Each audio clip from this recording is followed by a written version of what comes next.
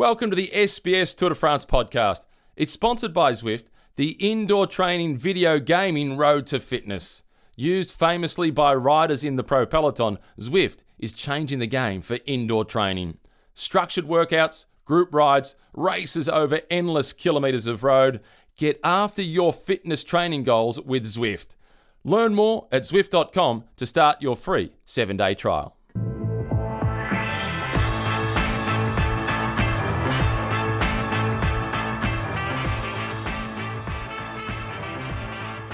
Bonjour, and welcome to the Zwift Cycling Central podcast. And before we start, let me remind you that you can download, stream, or even subscribe to our podcast from our website, sbs.com.au/TDF, or by scheduling a ride with our lovely friends at Zwift. Joining me, like every day on this Tour de France, is Dave McKenzie. Hey, Dave. You just can't get rid of me, can you? I'm hanging on like a bad smell. I'm Gerrans, and you're from at a minute. That's sort of... Well, I like to think I'm Geraint and you're Froome. So I don't know where you got that from. I don't know. Or maybe I'm Dumoulin. After your little Dutch proverb, I'm Dumoulin actually. Not bad. Not bad way to start. Do we have any special thing to mention before we start talking about cycling? I'm not sure. Now you're making me nervous because each day I find something on you and I get the wood on you. And you know, to your credit, you're a good sport. You've been soaking it up, but the sponge I think is full. So I don't know. We'll see how we go. Let's talk cycling then. We had a stage up to an airport, top of a mountain. First of all, what a beautiful setting we have here in Mende. It's actually it is quite beautiful, isn't it? To be fair though, as you said, it's an airport. There's nothing around. Like the airport is on top of a mountain, out of Mende. In fact, a couple of k out of the centre of the town, isn't it? But all around us is just pine trees and forests, and it's amazing. It's an amazing airport, and this airport is still in use. Absolutely, and then it's been in use for the Tour de France for the fifth time today. It's a brilliant finish, actually, and it didn't disappoint, and that's what's good because we did talk up really the finale, but even the breakaway from 50 kilometres to go, and the names that were in the break, Sagan, Alaphilippe, Gilbert, they were all there, all big names. And in the end, the Spaniard, no one would have picked him, got the stage. So Omar Freile win this stage. First, before we start debating, let's listen from the winner of the stage today. Attacking the bottom because 1 minute 40 is so difficult couch. The feeling is good. And just try in the bottom the climb and full gas all climb and it's possible couch, okay. Normally I try in the last kilometer or in the sprint, but yes, it's the 1 minute 40 is a lot of and okay in the bottom full gas and maybe yes, maybe no. So that was Omar Freile, the winner of the stage today in the Tour de France. He had a gap and he went very courageously because that was going quite fast at the back. It was. Look, his timing was to perfection. Jasper Stuyven, you got to feel for the Belgian. I mean, 30 to 35 kilometres he jumped away, dropped his initial two breakaway companions and just absolutely went full gas. And when he had a minute 40 at the base of that final climb, I thought, gee, it'll be pretty hard for anyone to catch him. But obviously we didn't realise that Freile was pretty fresh Freile. And Alaphilippe also tried, but he waited. He had to. He didn't have much choice and he only had Phil Gilbert to help him. So, if there had been a few more teams that had there were three teams, in fact, that had more than two riders in that break, in that last split, they should have put one on the front. So not good teamwork from the other teams, and I'll name them. Cofidis was one, Direct Energy, and I think there was another one. So they should have put their used up one of their men. You have to in a situation like that because Stuyven at that point, he didn't look like he was going to get caught, and he only just got caught. 400 metres more, he would have stayed on the wheel of Omar Freile because they went across the top, and he would have stayed there. So Freile's attack was perfect. But Freile is a beautiful winner because he's not a minnow, he's not a new winner because he's won on a grand stage, on a grand tour before. He has, but he hasn't won at the Tour de France. So, but he's proven his quality, and he's won the King of the Mountains classification in 2 Vuelta Españas. So he's got some pedigree, and I was having a quick look at his CV over the years. You know, he's I think a stage win in Tour of the Basque, stage win in Romandy. So he's got some class. And I think the Wikipedia page mentions that he's a rider for breakaways. He proved it today. Oh, didn't he? He lived up. Maybe he opened his page this morning and updated it himself and said, "I'm on the march." Or on the way, on his mobile phone. And maybe he did. What, 4K from home, you reckon? Okay, the other surprises. Let's start. Sagan. Peter Sagan never stops to surprise us. He almost made me look silly because in the top of the show with Tomo, I said, Tomo asked me the question, can Peter Sagan win? And the break had already been established, so we were discussing the break. And I said, no, he can't win today. And as I said it, I thought, oh dear, what have I done? And he didn't win, thankfully. No, not thankfully, but I would have been quite happy if he had won to be proven wrong. Let's have a listen to Peter Sagan. Oh, well, I didn't expect going to the breakaway today, and I just found myself in the front, and after what I'm doing here, okay, then I take some points, and after I going to be dropped. But in the end, I was dropped twice in the last climb, and I turned back again in the first group, the main group. And after students, went alone. And after, we were pulling until the last climb, and after I said, okay, we'll see what's going to happen. I just go my tempo, and if I'm going to be 5th, 6th, 7th, 8th, it's okay. And in the end, I was 4th. I'm happy for that. Tomorrow, survive, as always. So that was Peter Sagan. I mean, he mentioned in his comments, tomorrow again, survive. That's his only target. Survive. And he said that yesterday as well. He wants to survive. He does better than surviving. He's at the forefront of this race. His survival is going for a stage win, a random stage, that no one would have picked him. What did he finish? 4th, I think, on the stage. I mean, and significantly too, the lead in the green jersey competition for him now, I don't know for sure, but again, I think it's possibly one of the biggest leading margins at this point ever in the history of the green jersey comp. I'm not sure if you go back to the days of Eddie Merckx, Bernardino, like that, maybe there were some big blowouts, but he's going to win by more too. He's going to win by a massive amount of points. Like, it's crazy. And he's going for the 6th green jersey. That's unreal. 6 out of 7 tours, and if the ECI hadn't buggered up and DQ'd him last year, he would have won 7, or he'd be going for number 7. And by the way, 7 of 7. That is so the first Tour de France he rode, he won the green, and he's won it ever since, apart from last year. If we remove the DQ, he's on almost 100% result rate. I think we should go back into the record books and we should take it to court. I think the people should go to court for him and try and get it quashed. No, we don't want to do that because Michael Matthews won it. Whoops, sorry. We removed that, I think, from the podcast. Not. Losers of the day, no other than Romain Bardet. I think he's lost time again, and he looks fragile on the climbs, and he did look fragile today.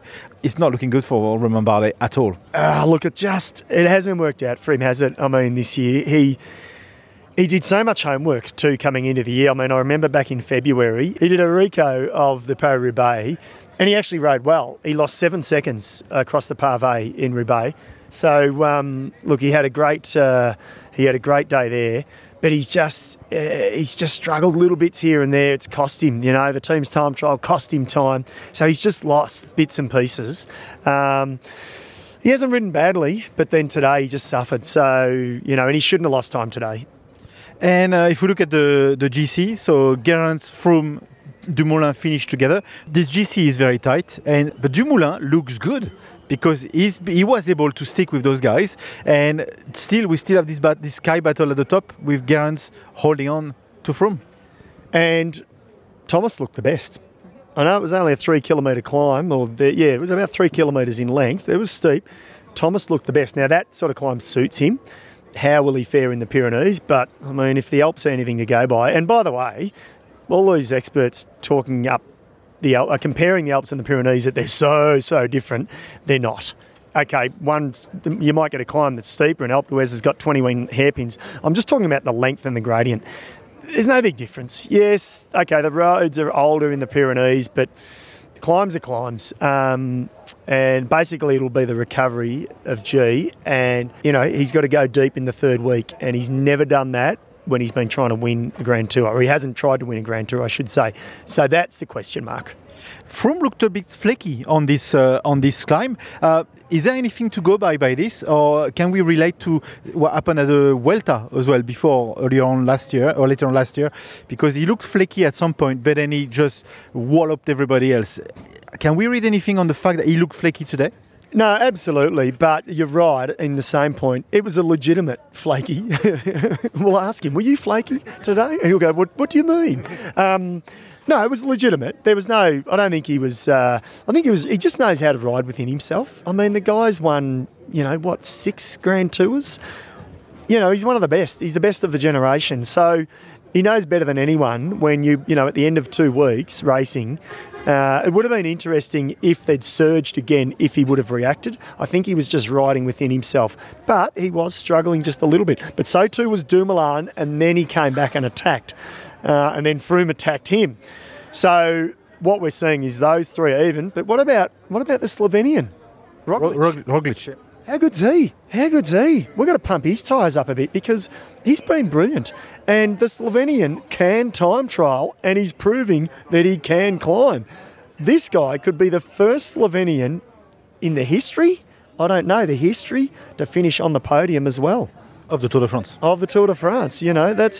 That's massive, and I hope all the other press are giving him plenty, because this is brilliant. I think he's been under the radar a little bit, and look, he probably doesn't care, Roglic, but what a great performance from him today. You were right, because on the transitional stages, you said this yesterday, but they are interesting to watch. There was lots of attacking today. I mean, of course, there was the breakaway and a massive gap with the peloton, but altogether, the finish was very, very interesting. It was. I mean, it was on, wasn't it? It was on at both ends. 2 races in one. And yes, that general classement battle, we're seeing it take shape. And you wouldn't have thought it on a day like today. I mean, we did say there could be some gaps, but even on a 3-kilometre climb, you're seeing the general classement it's setting itself. It's like it's setting itself now for the Pyrenees. It's a freeway battle. Oh, yeah. It's big time. But look, and Roglic he's probably a little bit too far back to cause any big damage to Froome, Thomas, and possibly even Dumoulin. But stranger things have happened. In Grand Tours. So I'm not prepared to predict anything at the moment. Something tells me that this tour is yet to deliver the surprises that we are all expecting. Thank you, Maka, for this insight on the race today. We'll take a short break, and then when we come back, we'll have a look at the last stage before the race day, which is happening tonight on SBS. Don't go anywhere.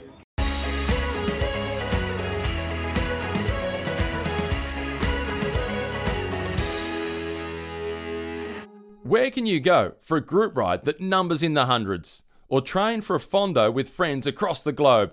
Day or night, there's a massive peloton on Zwift. If you're a fan of this podcast, you've heard us raving about it. Zwift has revolutionised the way we ride, and it's made indoor training more than tolerable. It's actually made it quite fun. Explore hundreds of kilometres of road with your mates in real time. If you're watching the tour, and why wouldn't you be watching the tour, you'll recognise Alpe de Zwift. The mountain matches up to Alpe d'Huez, one of the most famous climbs in the tour, metre for metre. Get Zwifting with 7 days free at Zwift.com.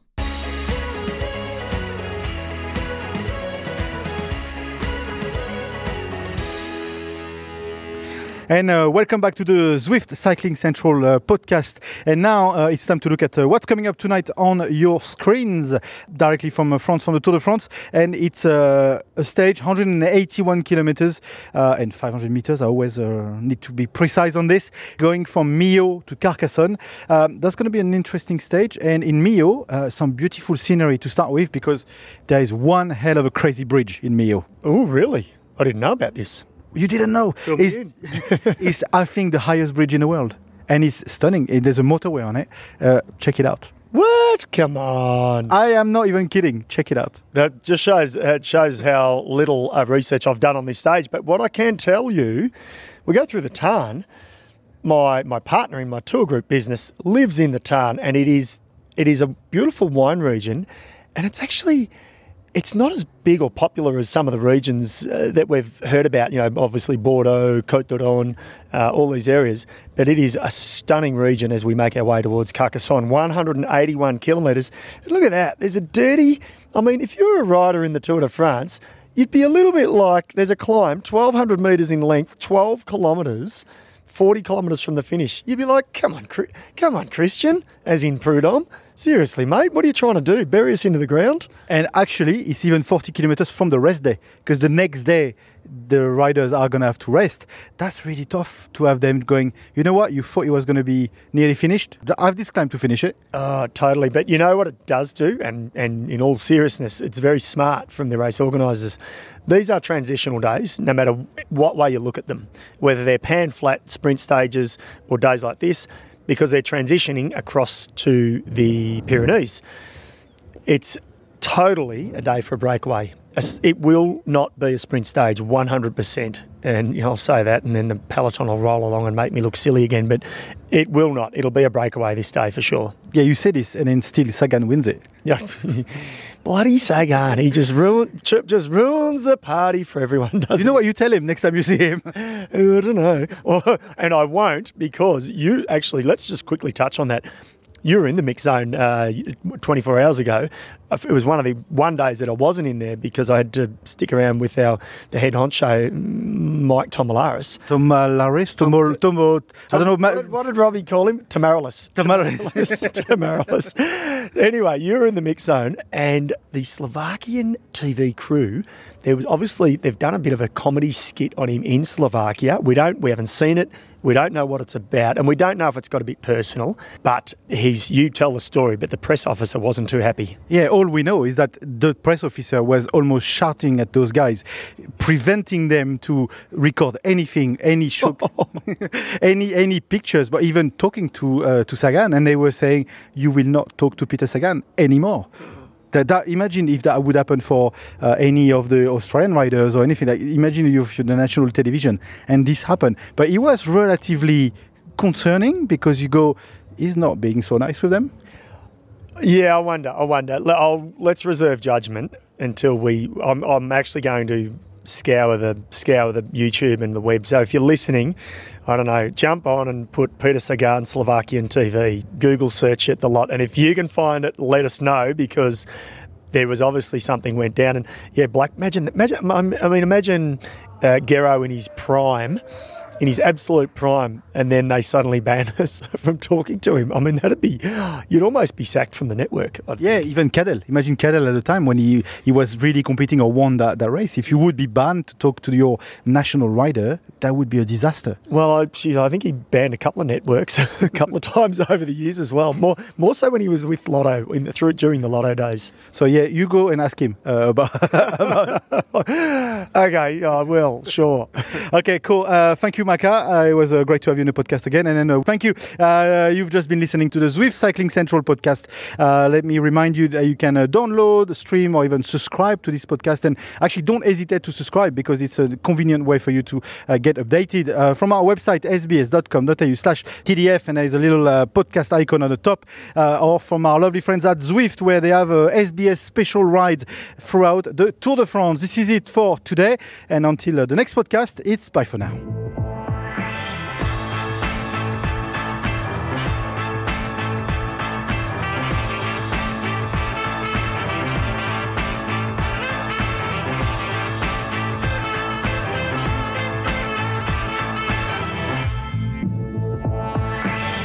A quick shout out from our sponsor before we go. If you're looking for a new way to ride without traffic or punches getting in your way, hop on Zwift. We use it, your cycling buddies probably use it, and the pros, they definitely use it. Zwift turned indoor training into a full-on gaming experience. Connect your PC, Mac or Apple device and you'll pedal with thousands of cyclists around the world. And there's a good chance you'll see a pro on there too. Loads of them are on Zwift on their rest days, riding around Watopia. Give them a ride on if you see them. If you've got a trainer, start your free trial on Zwift.com.